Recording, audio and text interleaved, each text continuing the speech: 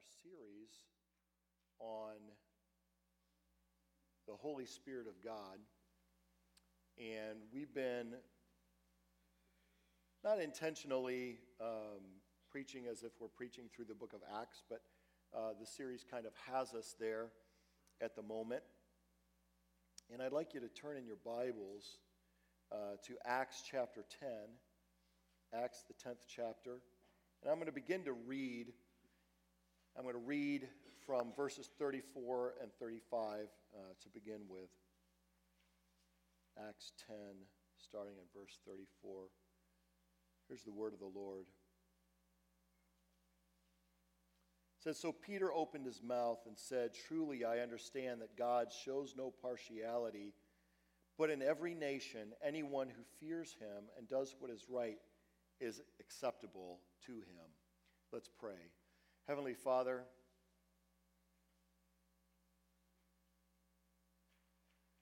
we're amazed at your word, and we're amazed by you.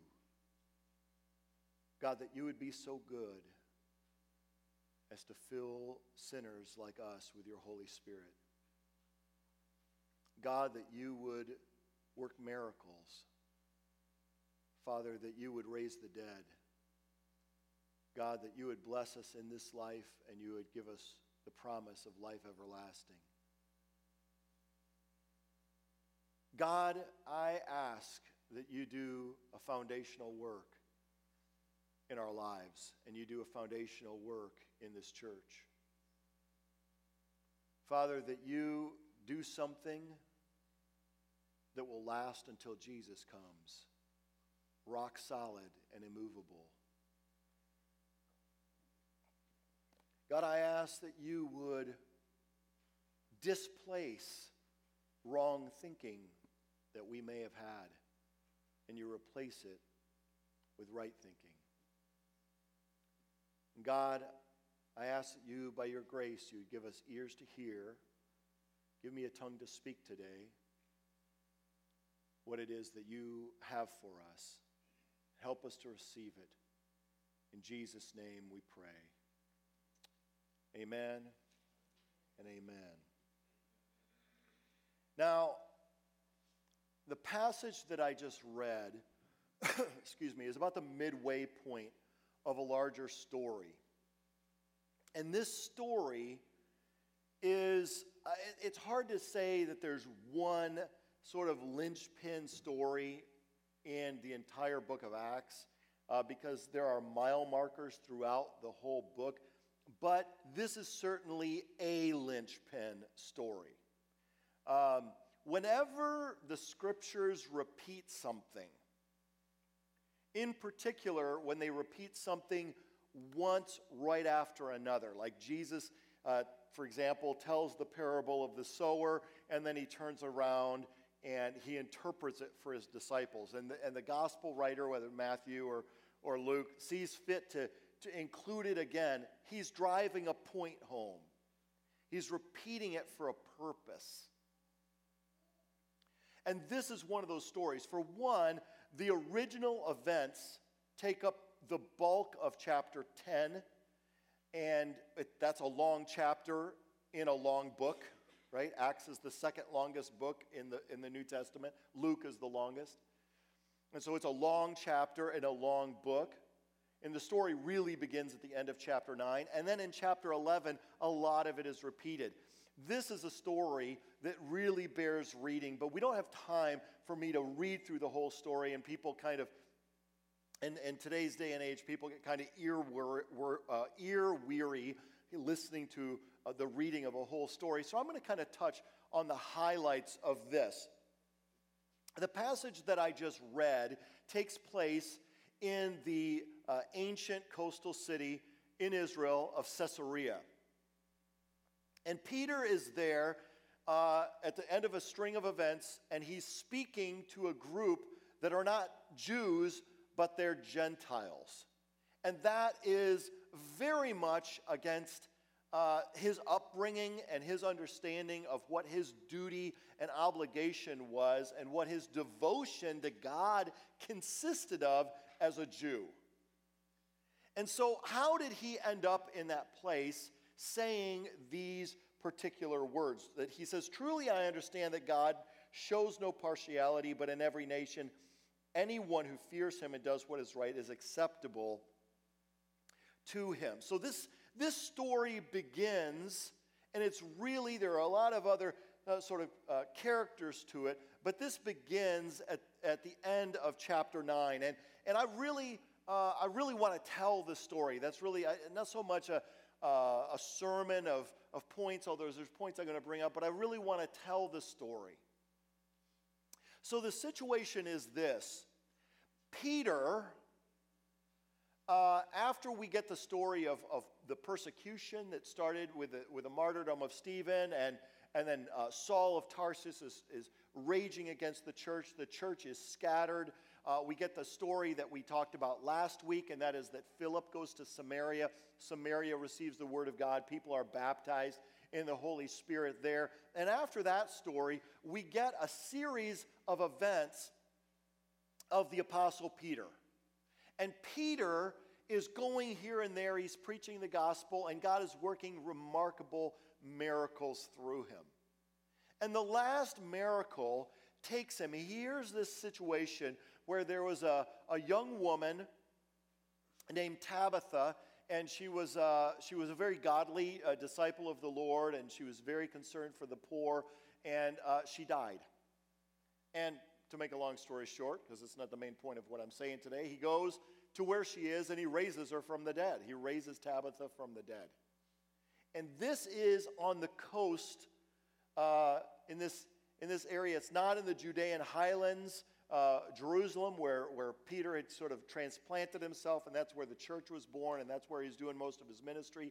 It's not even in the Galilean area where he was originally from, but this is along the coast. And just like anything else is the Middle East. It's hot, it's dry, you've got the Mediterranean there, and he's staying in the house of a man named Simon, who is a tanner. Now that little detail is repeated over and over again, and to us it's like, oh, Simon the tanner. I mean, he's not Simon the innkeeper, he's not Simon the mechanic, he's Simon the tanner. What does that mean to any of us? Well, there's a specific reason, and I'll drive that point home in a moment. So Peter is there in the city of Joppa. Joppa is a small coastal town. Its claim to fame from the Old Testament was that's where Jonah went when he was trying to flee from the voice of the Lord. So it's this little port town, and if you want to know where it is today, if you climb the hill in Joppa and look north, you look down along the skyline of Tel Aviv, right? Tel Aviv, Israel, is Israel's largest, most populous city, even more so than Jerusalem. And it's that coastal town. There's a beach right there. It's a beachfront, and that's where Joppa is. So Joppa is a little bit south of where Tel Aviv is now. Of course, Tel Aviv didn't exist then. It was just Joppa. About 40 miles north, as Peter is there in the house of Simon the tanner, on the sea, he's at the beach. 40 miles north is the city of Caesarea. Now, Caesarea is ancient to us, but it was a newly minted coin at that time. It was a city that was absolutely fabricated out of nothing. There was a little watchtower there, and Herod the Great, that's the guy who tried to kill Jesus when Jesus was born in Bethlehem, was a great builder, and he built that city out of basically absolutely nothing. He dropped these huge blocks of rock and developed high-tech concrete that would harden underwater, if you can believe that. 2,000 years ago, they had that technology. And they floated barges out there, and they dropped these rocks, and they built a breakwater and created an artificial harbor, and he built a city. And he built that city in the image of Rome. So it was glistening white marble. They had a big stadium there, what they called in that time a circus, a hippodrome, which would have been been racetrack. They had a big theater there. They had all the accoutrements of an ancient Roman city, and that was the seat of power for the Romans. When Pilate was reigning in Israel, he didn't live in Jerusalem. He only came to Jerusalem for the festivals to kind of keep the peace, but he lived in Caesarea. That's where the seat of Roman power was. That's where they had the bulk of their troops. It was a pagan city in Israel. It was not a place where Jews would have liked to have been. They had, temples. They had houses of prostitution there. They had all these vain idols. Everything that a Jew is like, that's unclean. It was like a little slice of pagan Rome that was transplanted and put right there in Israel. And in that city was a Roman centurion. So you've got the whole thing set up, and you think this guy has got to be a pagan. He's got to be godless. He's going to these temples. He's participating in Roman life.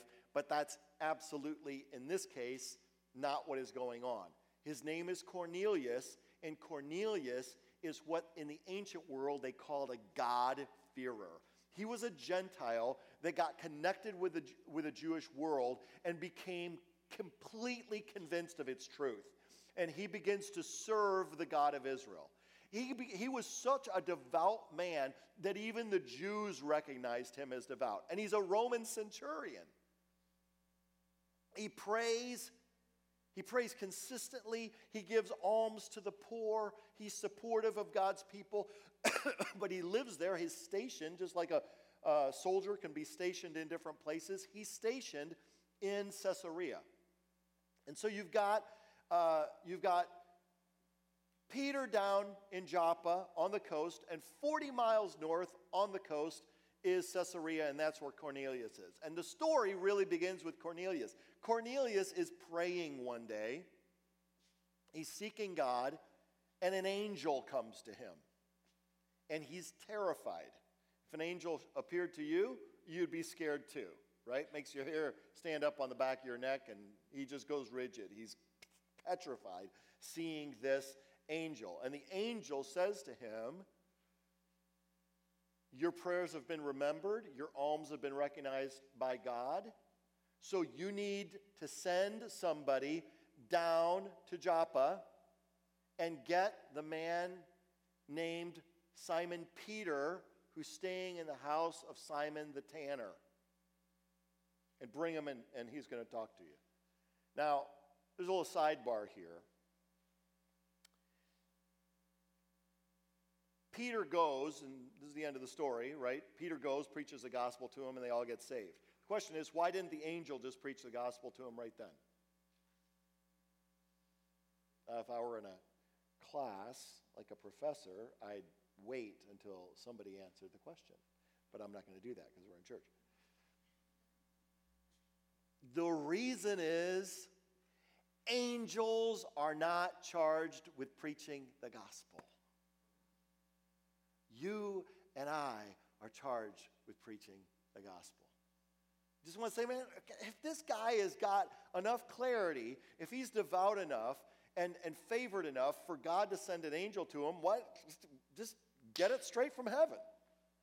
The reason is angels, this is going to sound crazy to you, angels don't get it. Angels don't get it. Peter himself says in his epistle, into these things angels long to look. Angels don't understand redemption. This is what Pastor Joseph was talking about earlier. Be thrilled with redemption. Be excited. We are sitting on a spiritual gold mine in the redemption that we have through the blood of Jesus Christ. So amazing that angels who stand in the very presence of God are bewildered by it. They sing songs eternally, but there's a song they cannot sing. They cannot sing the song of the redeemed. That's our song. And the gospel is the message version of the song of the redeemed. This angel had one message: go get somebody who can tell you the story, because I'm not equipped for it. So if you've got an angel that appears to you and tells you, go get a guy named Peter who's staying in the house of somebody named Simon who's a tanner in Joppa, what are you going to do? Now, he got a bunch of guys. It's 40 miles, and we know how long it took them, because by the time Peter gets there, right, so they travel 40 miles, they get Peter, and they travel 40 miles back. They do 80 miles in 4 days. We know that because when Peter shows up and asks Cornelius what's going on, Cornelius says, 4 days ago I saw an angel. We know they couldn't have done that on foot that fast, so they took horses. So this means this centurion got horses, put men on horses, and sent them down there, and they were going a clippity-clop. I mean, they were moving to get down there. So here's the deal. He sends them off. Meanwhile, that's the first section of the story. That's verses 1 through 8. Then the next section is verses 9 through 23. Here's Peter, and he's staying with Simon the tanner, and he's up on the roof. Obviously, it's a flat-roofed house, and he's hungry, and so they're making something for him to eat. And he falls into a trance, and he has a vision. And in the vision, he sees something like a sheet come down, and it's filled with all sorts of critters. And Jews aren't supposed to eat critters.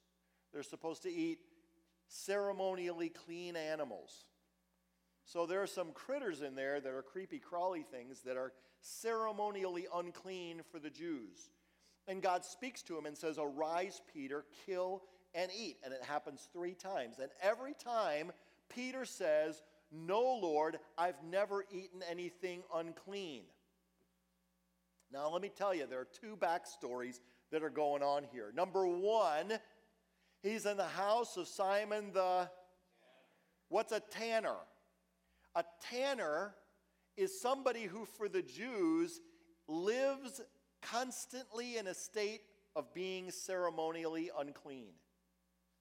Because they're always skinning animals. They slaughter the animals, and they eat the animals, but then he's going to turn their hides into leather, right, or tents, or something like that. And he's always having to scrape those hides, and he's always having to deal with the blood and the gore of those slaughtered animals. And in Jewish law, a woman can never divorce her husband. The husband can always divorce the woman, but the woman can't divorce her husband under normal circumstances.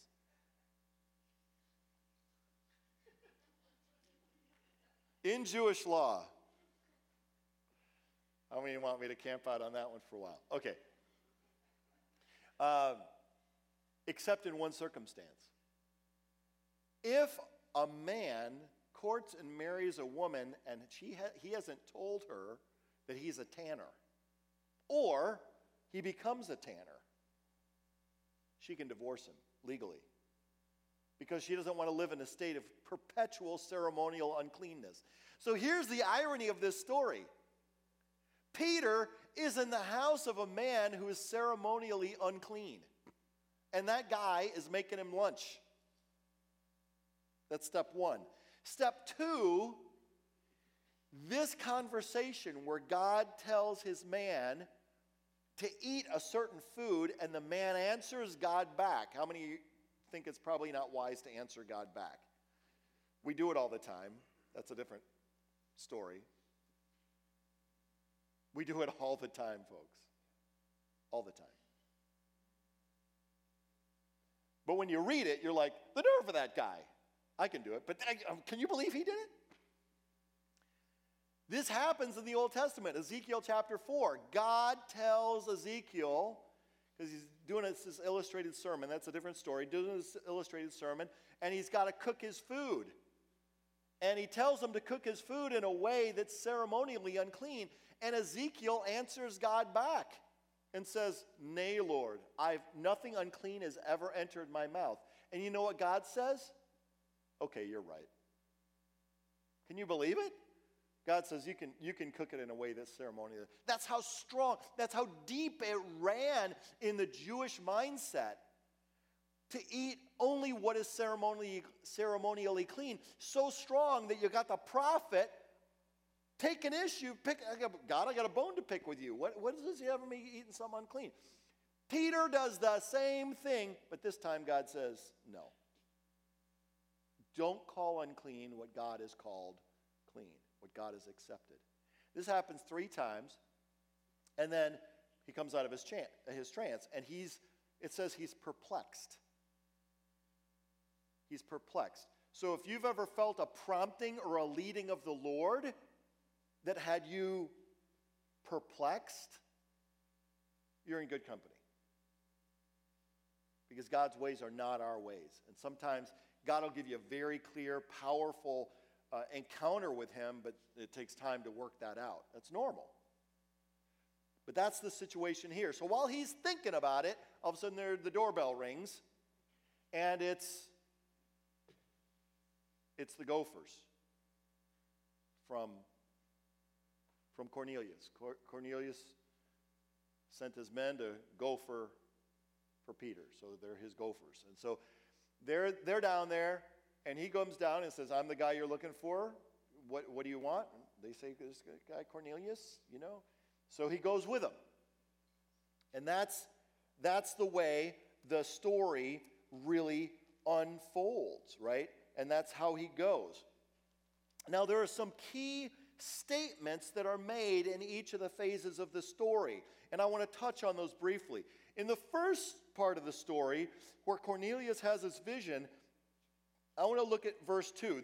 These aren't to come up on the screen. I'm just going to read them to you. It says, at Caesarea, there was a man named Cornelius, a centurion of what was known as the Italian cohort, a devout man who feared God with all his household, gave alms generously to the people, and prayed continually to God. I mean, just to repeat, this is like saying there was a man who was a devout person who was hungry for God, who lived in a seedy motel on the Las Vegas Strip. I mean, that's the way it would ring in the ears of a Jew, right? That he's Italian. I mean, he's a Roman. He's a centurion, and he's in Caesarea. But he's devout, and he's hungry for God. This is the first point that I want to get across to you. He's hungry. He seeks God. And I want to tell you, he had a lot less leverage with God than you and I have. But he was a God chaser. He was after God. And then this thing in the second phase where Peter has the vision, it's that core that I just talked about, that Peter is taking issue with the Lord, and the Lord vetoes him and says, no, I'm not gonna treat you like I treated Ezekiel. I'm not gonna let you get away with that. This time, I'm telling you, you gotta kill and eat. And then this last point, when Peter actually goes, the key here is when Peter walks in, he says, you yourselves know how unlawful it is for a Jew to associate with or to visit anyone of another nation. But God has shown me that I should not call any person common or unclean. So God is schooling Peter, and through Peter, he's schooling the entire church. And that's when he comes to the point where after Cornelius explains to him, he's like, okay, why did I come here? Cornelius is like, okay, and he retells the story. I was there, I was praying, and this angel showed up and told me to go send for you, so we're all here. So Cornelius is there. Cornelius has got his family. Cornelius has got his friends. Clearly, he's a leader. He's had an impact on all of them, and that's when Peter makes this statement that I read at the beginning of the message, where he says, truly I understand that God shows no partiality. Other translations say God is no respecter of persons. You know what it says literally in the Greek? God is not a face beholder. God doesn't regard the face. That's literally what it says. Everybody in this room has experienced at one point or another in your life that somebody lifted their eyes to you, looked on your face, and measured you up in that second, and you could tell in their eyes you didn't measure up. They were expecting somebody else. They're expecting something different. In one way or the other, they weighed you in the balance with a glance and found you wanting, and they discarded you. How many know what I'm talking about? Every human being has had that experience. They looked on your face, and you weren't enough. You weren't good enough for them. And this is what I want to tell you today. God doesn't regard the face. God is not a face beholder. God is no respecter of persons. That's a phrase that's a little bit different for us today, because to say no respecter of persons makes it sound like God doesn't respect persons. It means he doesn't discriminate between one person or another based on externals. That's the core of this passage. And then, as Peter is preaching the gospel, he launches into the whole thing. He says, okay, this is the story of Jesus, and he gives them the story of redemption. He gives them the core message of the gospel. God sent Jesus of Nazareth, anointed him with the Holy Spirit and power. He went around doing good, healing all who were oppressed of the devil because God was with him. And then he goes on and he says they hung him on a tree. He rose from the dead. The prophets bear witness and so forth. Now get this, verses 44 and following, it says this: while Peter was still saying all these things, the Holy Spirit fell on all who heard the word. That's that same verb that we talked about last week from Acts chapter 8, where Peter and John go down to Samaria, and it says they'd received the word of God, they've been baptized in the name of the Lord Jesus, but it says the Holy Spirit had not fallen yet on any of them. Luke is trying to express something that escapes words. And that is, there's an external empowerment that comes. There's a clothing. Jesus calls it being clothed with power from on high. And while Peter's still saying these things, man, Peter, he hasn't even gotten time to call the organist up to play Just As I Am. He hasn't gotten time for there to create the ambiance, to do an altar call, and do the whole thing. He hasn't done the whole thing. Everybody bow your heads, shut your eyes. Somebody might give their heart to Jesus, and they might be ashamed of it, so nobody look around. He hadn't done any of that. He hadn't even gotten to the altar call. He hadn't even got to point 7 in the sermon yet. The Holy Spirit falls. Whew.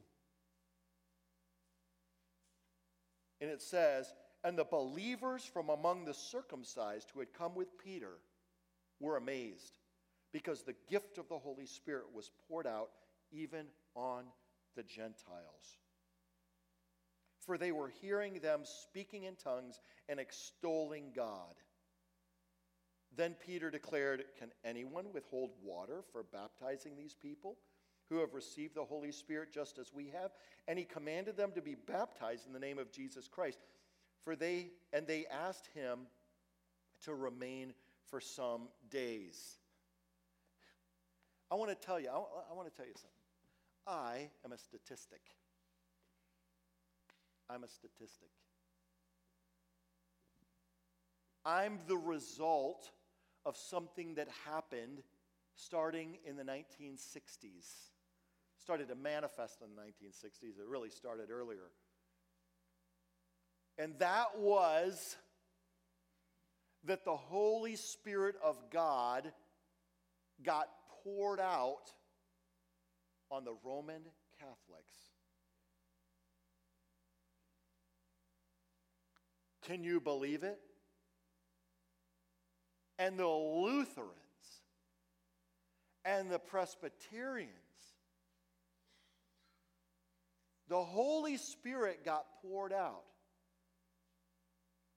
The reaction in the mainline Pentecostal denominations was much then as this is now with these believers, because there were groups, Assemblies of God, and others that thought they had a monopoly on the gifts of the Holy Spirit and the manifestation of the Holy Spirit. But then all of a sudden, the winds began to blow. And the power of God began to move. And other people started to get filled with the Holy Spirit. Crazy. My dad went to a charismatic prayer meeting. Roman Catholic, got filled with the Holy Spirit. I'm telling you, crazy manifestations of the Holy Spirit. Powerful, powerful stuff happened. I was at Notre Dame for 4 years. I was a student there. I ran into priests. I'm just going to tell you. I ran into priests that, you read about these abuse scandals that have happened. I ran into priests that I looking back, I think, well, they'd be candidates for that. I mean, they wore a collar, but they didn't have a pious bone in their body. There was nothing in them that indicated to me any life of faith, any devotion to the Lord, any gentleness at all. But I'll tell you, I ran into others that they were as godly and as prayerful and as hungry for Jesus as the most vibrant Pentecostal preacher that I've ever known. And some of those folks were just filled with the Spirit of God.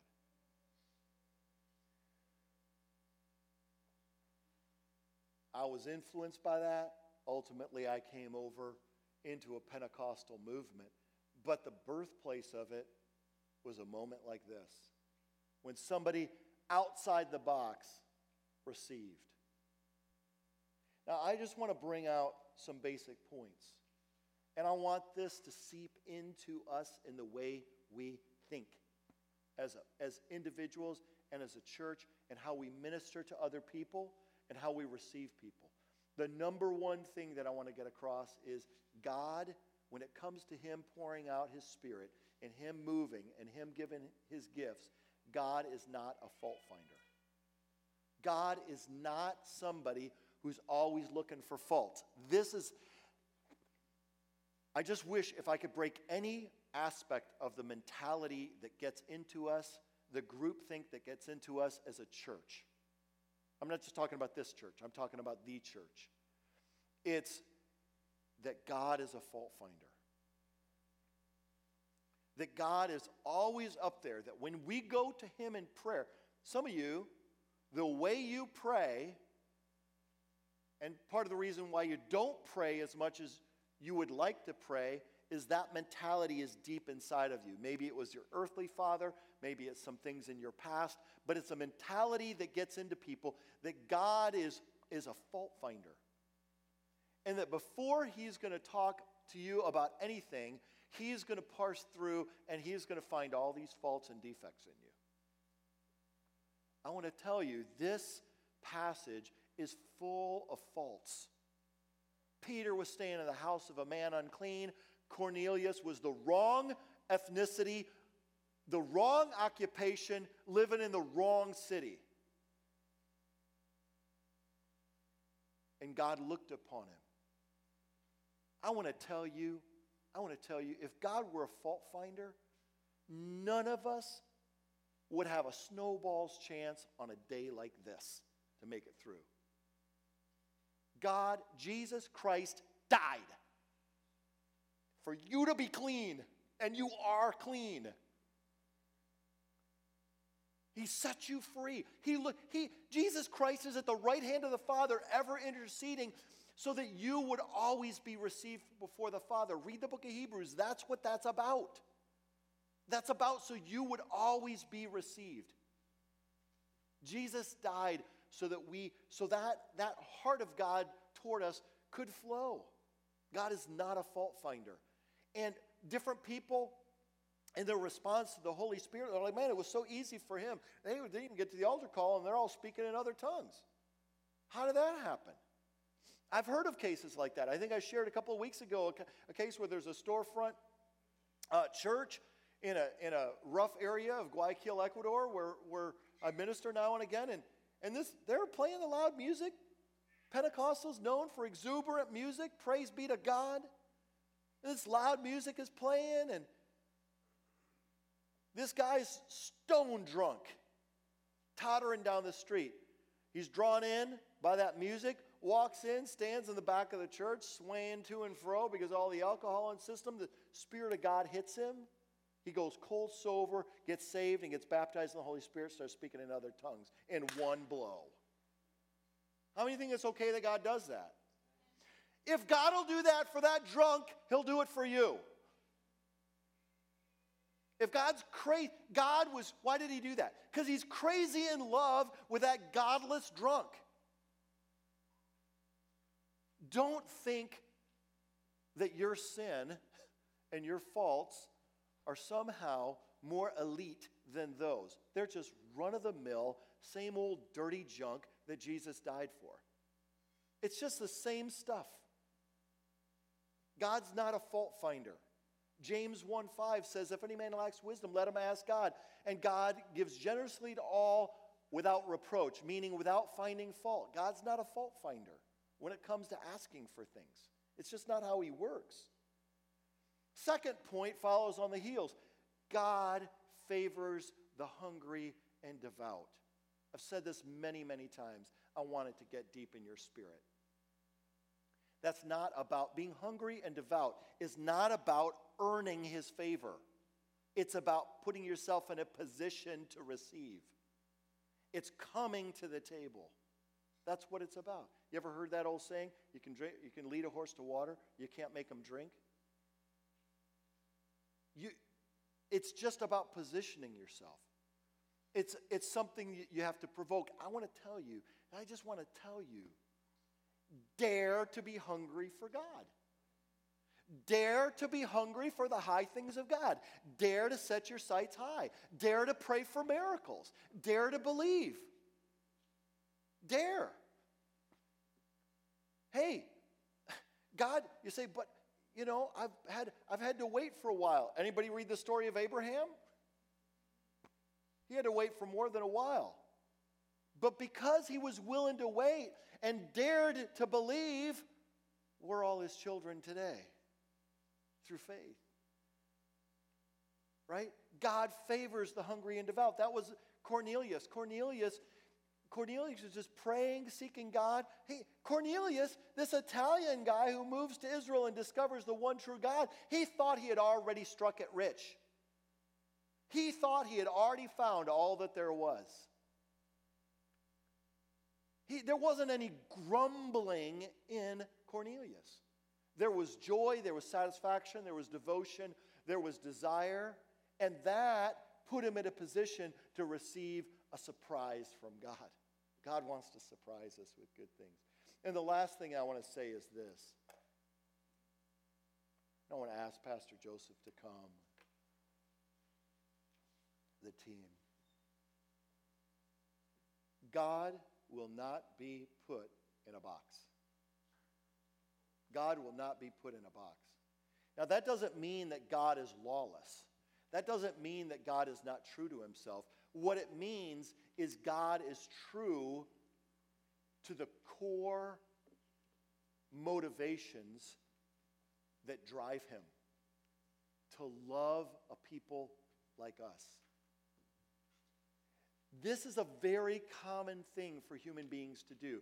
They see that God has done it this way, and they think that he's got to keep doing it this way. You know what the 7 last words of every church are? We've never done it that way before.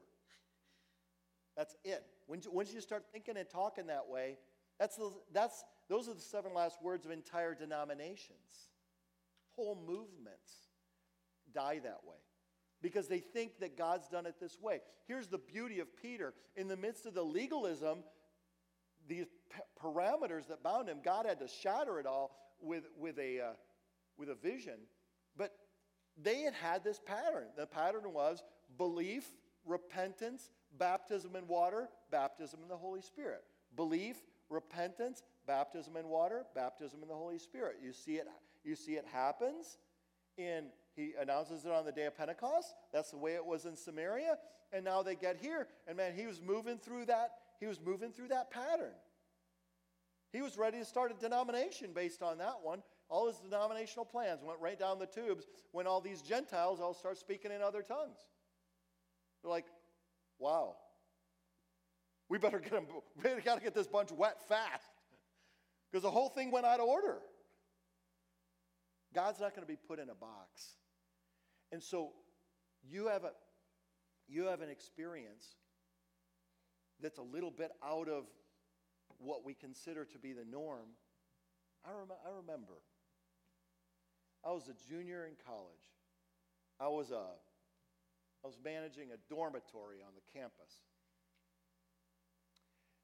keeping it clean, and different groups would come in and rent the dorm during the summer. And the last week of May, this was the last week of May of 1984, a group came in, and it was a Catholic Charismatic Conference. And there's a bunch of people, and these people were I think they're from Canada. And they came in, and I was talking to them about the Holy Spirit, and I expressed to them what happened and how my flesh burned when I was filled with the Holy Spirit. And I began praying for this young man, encouraging him, and he began to speak in other tongues. And I said, "Brother, you got it. You just received." And he looked up at me so discouraged. He goes, "But my flesh didn't tingle like you said yours did." I said, "Brother, it doesn't matter how it happens. It just that it happens. My experience is going to be different than yours. Some people get it in the altar. Some people get it in their prayer closet at home. I talked last week, there's a Baptist preacher who's praising God in his car. He got it in his car. It can happen a lot of different ways. But God is not finding fault with you. He's not finding fault with you. You know, Peter didn't do an altar call that day, and I'm not going to do an altar call today. I want you right where you are, just to draw near to the Lord. Do you trust Jesus? Do you trust Jesus? I want you to call out for more of God right where you are. If you've already been baptized in the Holy Spirit, I want you to pray that God would begin to use you to touch other people's lives. That you would be blessed to bless other people. You don't need a Peter or a Paul. My dad and my sister, just common people, laid hands on me. I got filled with the Holy Spirit. Heavenly Father,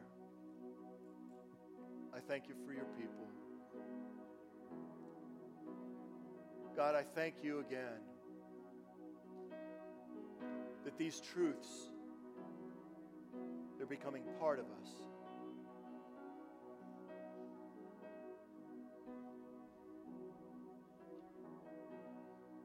Holy Spirit of God, we invite you to have your way on your terms, on your terms, on your terms. Holy Spirit of God, we ask you, Lord, to help us get past ourselves.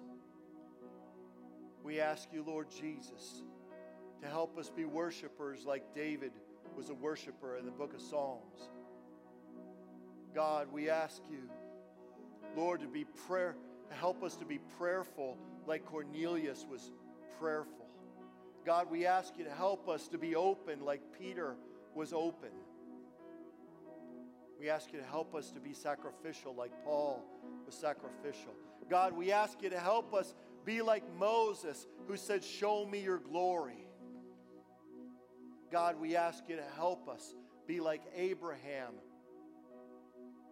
Faith under siege held the line, saw it through. Jesus, Jesus, Jesus,